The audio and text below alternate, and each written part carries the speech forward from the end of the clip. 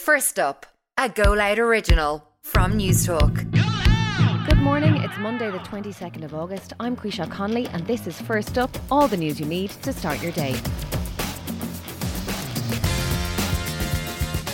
On this morning's edition, Taoiseach calls for a focus on reconciliation over unity referendum. Government urged to support renewable energy in budget, and Rosa Tralee returns to our screens tonight. First up, the Taoiseach says a referendum on Irish unity will happen in the fullness of time, but he thinks right now the Irish government's focus should still be on reconciliation. It comes as a Lucid Talks poll published in yesterday's Sunday Times found a majority of voters in the north would support Irish unity in the next 2 decades.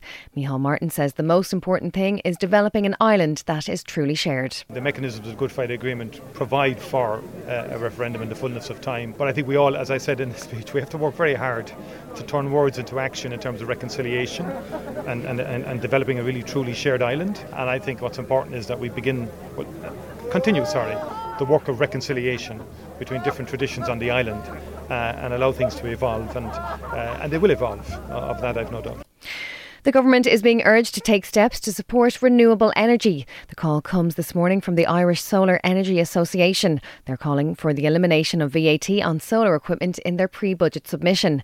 The ISEA's CEO, Conal Bolger, says solar energy needs to be part of our climate solution. At a time of crisis for the climate and our energy system, Budget 23 is an opportunity to enact some solutions. We think we can remove a tax on a solution by eliminating VAT on solar panels, saving a house over €700 on the cost of a standard system. The budget can enable farmers to make land available for solar and keep farming. With soaring energy costs, we should extend the solar PV grants for those in fuel poverty, saving them hundreds of euro on their energy bills for decades to come. In the UK, world heavyweight boxing champion Tyson Fury has warned there's what he called a knife crime pandemic. He's calling on the British government to do more to tackle the issue after his cousin was stabbed to death in Greater Manchester. 31-year-old Rico Burton died in Altrincham in the early hours of yesterday morning. 2 men have been arrested. Dr. Mark Prince lost his 15-year-old son Kinyan in 1990 and says barely anything has changed since then. The sad thing is, until it happens to people in their families, that's when it really, really hits home about the pain of this, and it shouldn't have to. Every young person out there could be my young person. Former basketball star Dennis Rodman says he has permission to travel to Russia this week in a bid to secure the release of American player Brittany Griner.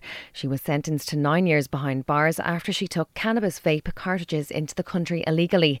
Rodman has been involved in similar negotiations before for an American in North Korea. And The Rose of Tralee is back on TV tonight. The show's set will look slightly different when it emerges from a 2-year pandemic hiatus. The competition now allows trans and married women to enter and has raised its age limit from 28 to 29 years old. Independent TD for Kerry, Danny Healy-Rae, is looking forward to the show. We'll be all watching Dahi O'Shea and the questions he puts to these lovely ladies. And it's a tremendous event, and it takes an awful lot of organising, and fair play to the committee and the organisers, because something as big as this doesn't fall down out of the sky. And that is First Up for this Monday the 22nd of August. I'm Quisha Conley. Please start your day with us again tomorrow. In the meantime, you can check out all the news you need on newstalk.com.